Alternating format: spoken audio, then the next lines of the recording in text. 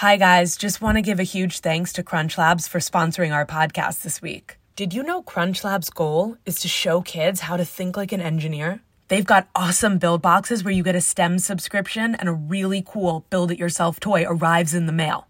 Not just that, but they've got another fun-filled summer planned with Camp Crunch Labs. The best part is, there's no sunscreen required. After you sign up, you'll get 12 build-it-yourself toys in the mail, each box shipped weekly. And you'll get access to exclusive Mark Rober videos, as well as weekly challenges. With Camp Crunch Labs, your kids will be learning and having fun all summer long.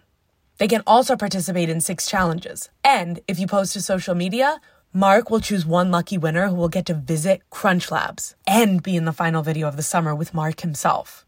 That's pretty cool. Thanks to Camp Crunch Labs, we've got plenty to do this summer. It's such a bonus to have something so fun while learning at the same time. Don't forget, camp starts in June, so join soon.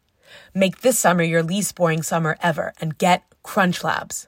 Go to crunchlabs.com/granny to sign your kids up for Camp Crunch Labs today. Did you know Granny McDuff now has a Patreon? You can get all episodes ad-free, games, puzzles, calendars, and more. You can even get discounts off Granny merch. Sign up now on Patreon. Go to GrannyMcDuffENT.com for more information.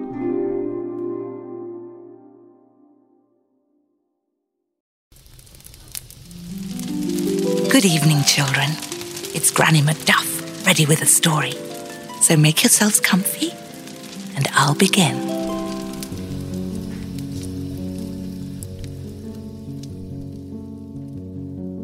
Once upon a time, there lived a king who was quite ill. He knew his time was coming to an end, and so he called for his most trusted servant, faithful John. But John was not just a servant. He was the king's man, an advisor, a caregiver, a friend. He had been by the king's side his whole life and had always been true to him. "My time is short," the king said, "and I can leave here in peace, except for one thing. My son is still young. He does not yet know so many things, and I will not be able to teach him, to look after him, to guide him. John, I ask you, take him as your own. Love him as a son. Watch over him as you have watched over me. I shall teach him all I know. I shall never leave his side. I will keep him safe, even if it means giving my life for his. This I swear," John replied. "And when I am gone, you must show him all the rooms in the castle, the vaults, the treasures, every chamber, the tunnels underneath. Show him all. Except the chamber at the end of the long gallery. You know of which I speak. The one which keeps the portrait of the Princess of the Golden Dwelling. You shall not show him this, for if he sees that painting, he will fall violently in love with her, and he will put himself and others in great peril. I ask that you keep him from that. The picture will be well concealed. I shall lock the door myself and keep him from it," John assured the king. "Now I am at peace. Thank you, my friend." And with that, the king passed away. When the prince was crowned as king, John told him all that he had promised his father, with the exception of the room at the end of the long gallery. "I will be faithful to you as I have been to your father. I will protect you without fail, even if it costs me my life. John, you are so dear to me," the young king told him. And so John showed him the castle. Every room, every trinket, every treasure, with the exception of one.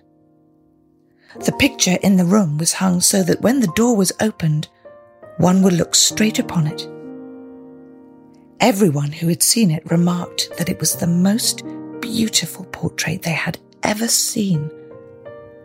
So beautiful, in fact, that it seemed to live and breathe before their very eyes. One day, John and the young king passed by the door to the chamber at the end of the long gallery. The king remarked, "John, you have shown me every room but one. Why do you pass it by and not show me what is inside? What is in that room will terrify you. It's not for you to look upon. This is my castle, is it not? I will see what this room holds." The king tried to break the door down, but could not. "Open the door, John, I command it." "Your father made me promise to keep what is inside hidden from you. What is inside could bring great misfortune to you and to others." "I must see what is inside," said the young king. "I shall not rest until I do. It will destroy me if I do not see it. I shall not leave until you have unlocked it." With that, John knew there was no avoiding it. He must open the door. And so, with great hesitation, he took out the keys and opened the door. John went in first and thought if he stood in front of the painting, blocking the king's view, he would not see it. But the king stood on his tiptoes and looked right over John's shoulder. When he saw the portrait, the young king fell so in love that he fainted. John carried him to his bed and sat with him by his side until he woke. And when he did, the first thing that he said was, "Oh, what a beautiful portrait. Tell me, John, who is she?" "She is the princess of the golden dwelling." "If all the world could tell her how I love her, it would not be enough. My love is so great, I would give my life to win her. John, please help me, you must. My love for her is so great that I will not be able to go on without her." And so, faithful as John was, he agreed and thought very long about how best to go about it. You see, it was hard enough to gain entry into the kingdom of the golden dwelling, let alone to set eyes on the princess herself.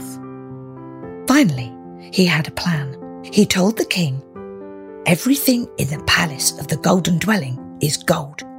The tables, chairs, bedposts, the bowls in which to keep fruit. In your treasure, you have 5 tons of gold. Let the goldsmiths work it into sculptures, utensils, hairpins, anything that might please her, and we will bring them with us and try our luck." "Let it be done," said the young king.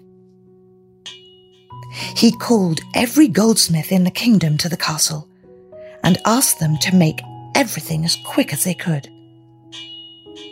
The goldsmiths worked tirelessly.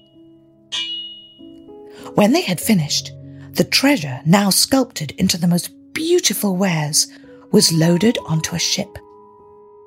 Faithful John put on the clothing of a merchant and told the king to do the same, for he must be unrecognizable. They sailed across the sea, and on they went until they reached the kingdom of the golden dwelling.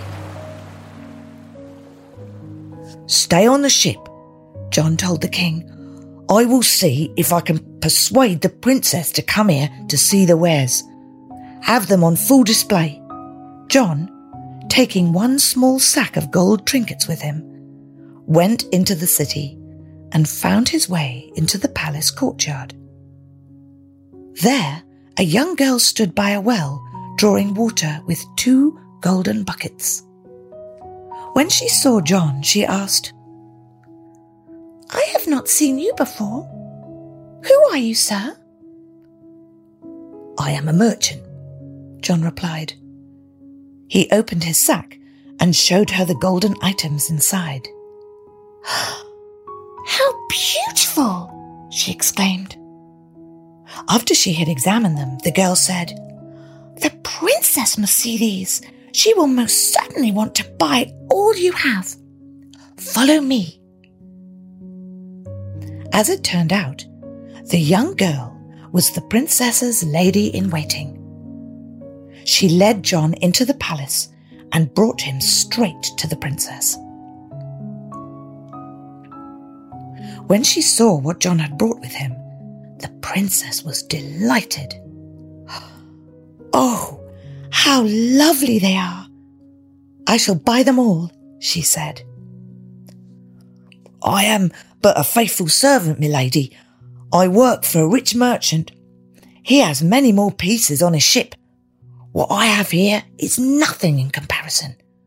He has brought some of the most valuable things that have ever been made of gold." The princess was intrigued. "Can he not bring them here for me to see?" "It would take far too long, days, perhaps weeks, and so many rooms would be required to display them. I'm afraid your palace is not big enough." This made the princess even more curious. "Take me to the ship. I will meet this merchant and see his treasures." When the princess saw the merchant, who was really the young king, she fell so in love that she too fainted, just as he had done when he looked upon her portrait. The king carried her inside and stayed until she awoke. "It is not gold I want, or treasure. Those things seem to matter not at all now. It is only you," she told him. "And you are the reason I have come here, princess. Your portrait sits in my castle, and when I saw it, I knew my heart beats only for you. It always has. I just never knew it.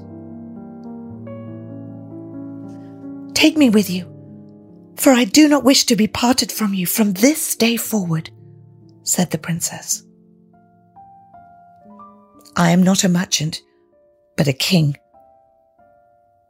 Will you be my wife, my queen, my life?" "Yes."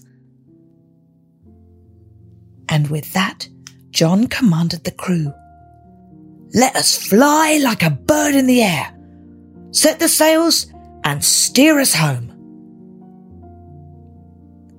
That night, aboard the ship, the king and the princess were married. They celebrated, and John thought, perhaps the old king was wrong. Perhaps the old king was wrong. Perhaps all will be well. The next morning, John sat on the bow of the ship. A musician played songs on a lute nearby. It was quite peaceful, and all seemed well. Suddenly, 3 ravens flew toward the ship and landed on the yardarm, the timber to which the sail is attached. John listened to what the birds were saying. "So, the king has married the princess of the golden dwelling," said the first. "Yes, but he has not arrived home yet," replied the second raven. "But there it is, the shore on which they land, just off in the distance. Not far at all," the third said. Near or far, it matters not, for when they do reach the shore, there a noble steed awaits the king, and when he mounts the grey horse, it will take off with him, and up into the air it will go, with the wings of a bird, and he will never see his fair maiden again, cried the first. Is there no escape? Asked the second. Of course, but only if someone gets there before the king, removes its tack and runs it off. But who knows well enough to do that? And even if they did, and they told the king, then they would be turned to stone from knee to toe. Ah! Ah! And this much more I know. Even if the horses run off, the king shall still not keep his bride, for when they arrive at the castle, there in his room will a new coat for his wedding celebration await. It is poison itself, and when he puts it on, it shall be the end of him, said the second. Is there no escape? Asked the third. Of course, but only if someone with gloves on takes the coat and throws it into the fire. Then the king shall be saved. But who knows well enough to do that? And even if they did, and they told the king, then they would be turned to stone from rib to toe. Ah! Ah! Replied the second. And even more do I know. If the garment is burnt, even then the young king will still not keep his bride. For at the celebration, when the bride is dancing, there she will fall as if dead. And if someone does not cut the golden lock of hair with 3 pins fitted on it, then she will never wake. But who knows well enough to do that? And even if they did, and they told the king, then they would be turned to stone from head to toe. Ah! Ah! Said the third. And with that, the 3 birds flew away.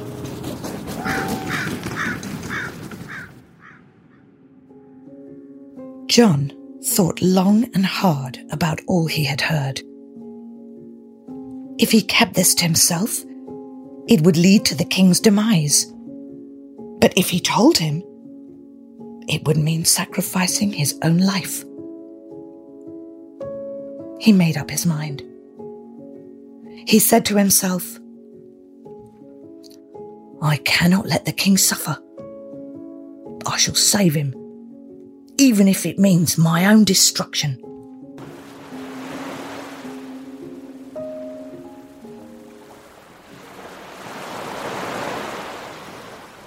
When the ship came close to the shore, everyone could see the grey horse standing there.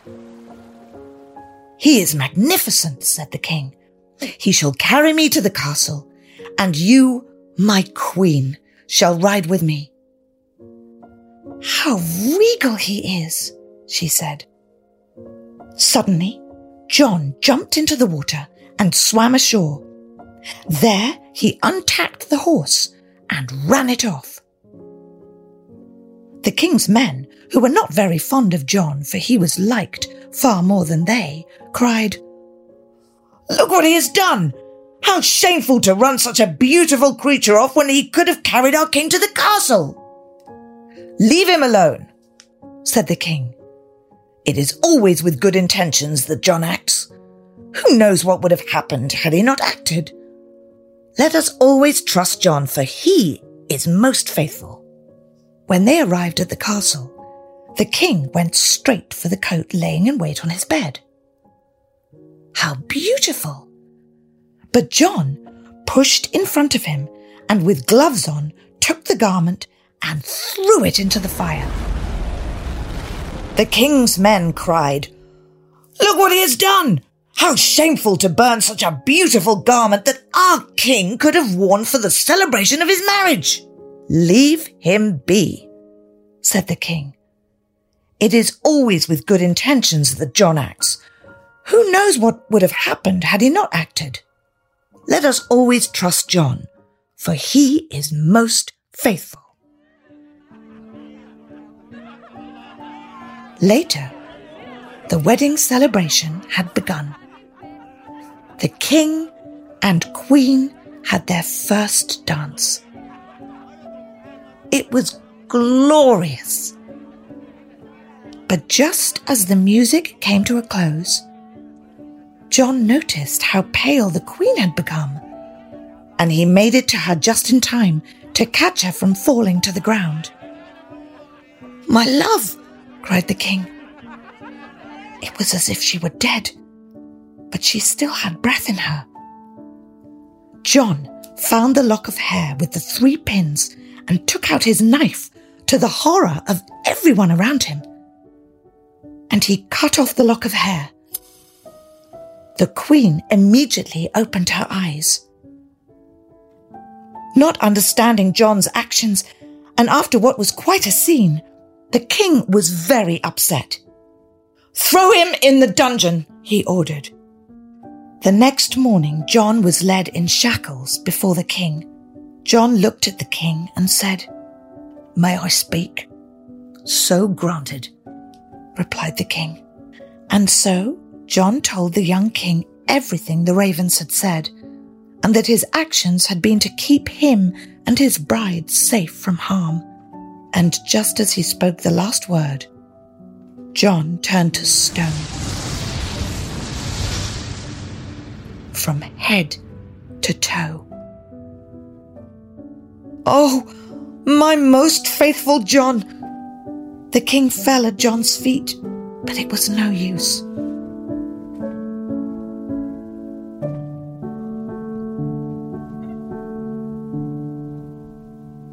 He ordered the stone John to be brought to his bedchamber and placed next to his bed, where John had always sat and read him stories as a boy.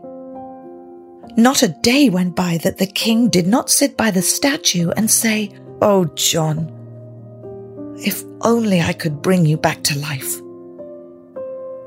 Years passed. The king and queen had 2 children, twin boys, who grew quickly and were the apple of their parents' eyes. One day, while the queen was tending her garden, the king once again said to John's statue, "Oh, John, if only I could bring you back to life." And it was this day that the stone spoke. "You may bring me back, but not without consequence. For you must sacrifice what is dearest to you." "I will give you anything and everything," the king cried. "You must leave your family, go into the forest, and never return." The king was shocked to hear this. But when he thought of John and how faithful he had been, and how he had given his life for him, his resolve was clear. When the queen returned from her garden, he told her what had happened. For his fidelity, we owe it to him, do we not, husband? The king took off his crown and without another word left the castle.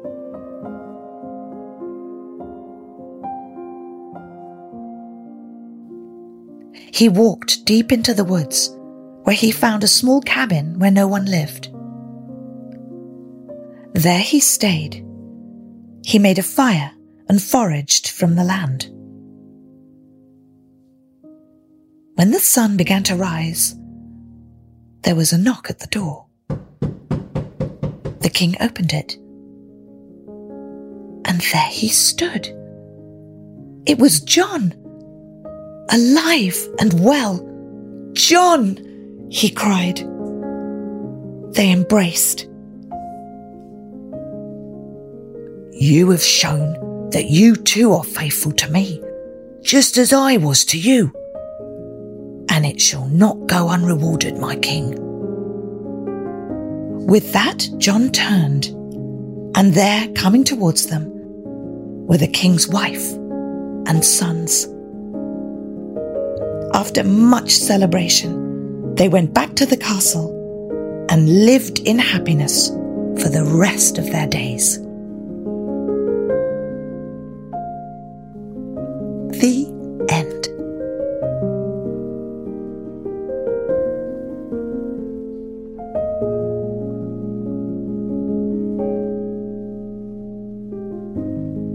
Hello, children. Don't forget you can listen to all my stories on YouTube at Granny McDuff.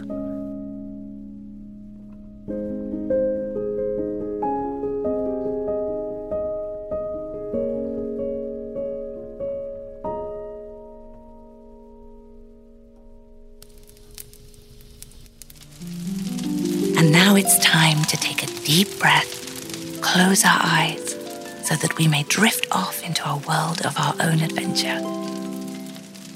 Good night, children.